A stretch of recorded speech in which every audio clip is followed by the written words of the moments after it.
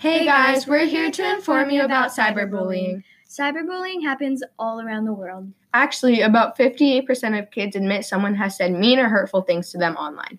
Cyberbullying is not okay. If you get cyberbullied, you'll know how to deal with it by the end of this podcast. Number 1, keep a hard copy of all emails, iMessages, or communication for evidence. Number 2, keep a record of bullying incidents. This is another helpful tool if the situation escalates and law enforcement needs to intervene. Number 3, if possible, report the person or crime to the website's administrators. Websites like Facebook, YouTube, and Instagram have safety centers to report cyberbullying or cybercrimes. Number 4, block the person from your social network or cell number. Number 5, do not seek revenge and cyberbully back. Number 6, don't repeat or forward any messages. Number 7, talk to a trusted adult. Number 8, keep a record of incidents in case the situation escalates and law enforcement needs to intervene.